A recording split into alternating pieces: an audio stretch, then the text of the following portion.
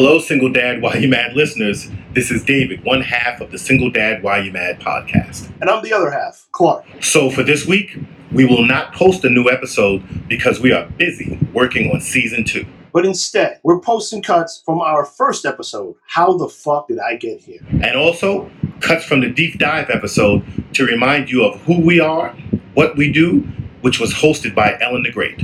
That's me, Ellen the Great, and I'm also the editor of the season 2 premiere, Guess Who's Coming to Dinner? A conversation with David's co-parent. And I'm like, the only reason why I took this job is so that I could help pay for the daycare. You know, because he kept complaining about the fact that, you know, he was paying a lot of more bills than I was. And I'm like, you are nearly twice my age and you make 3 times more than me. In what world am I paying you?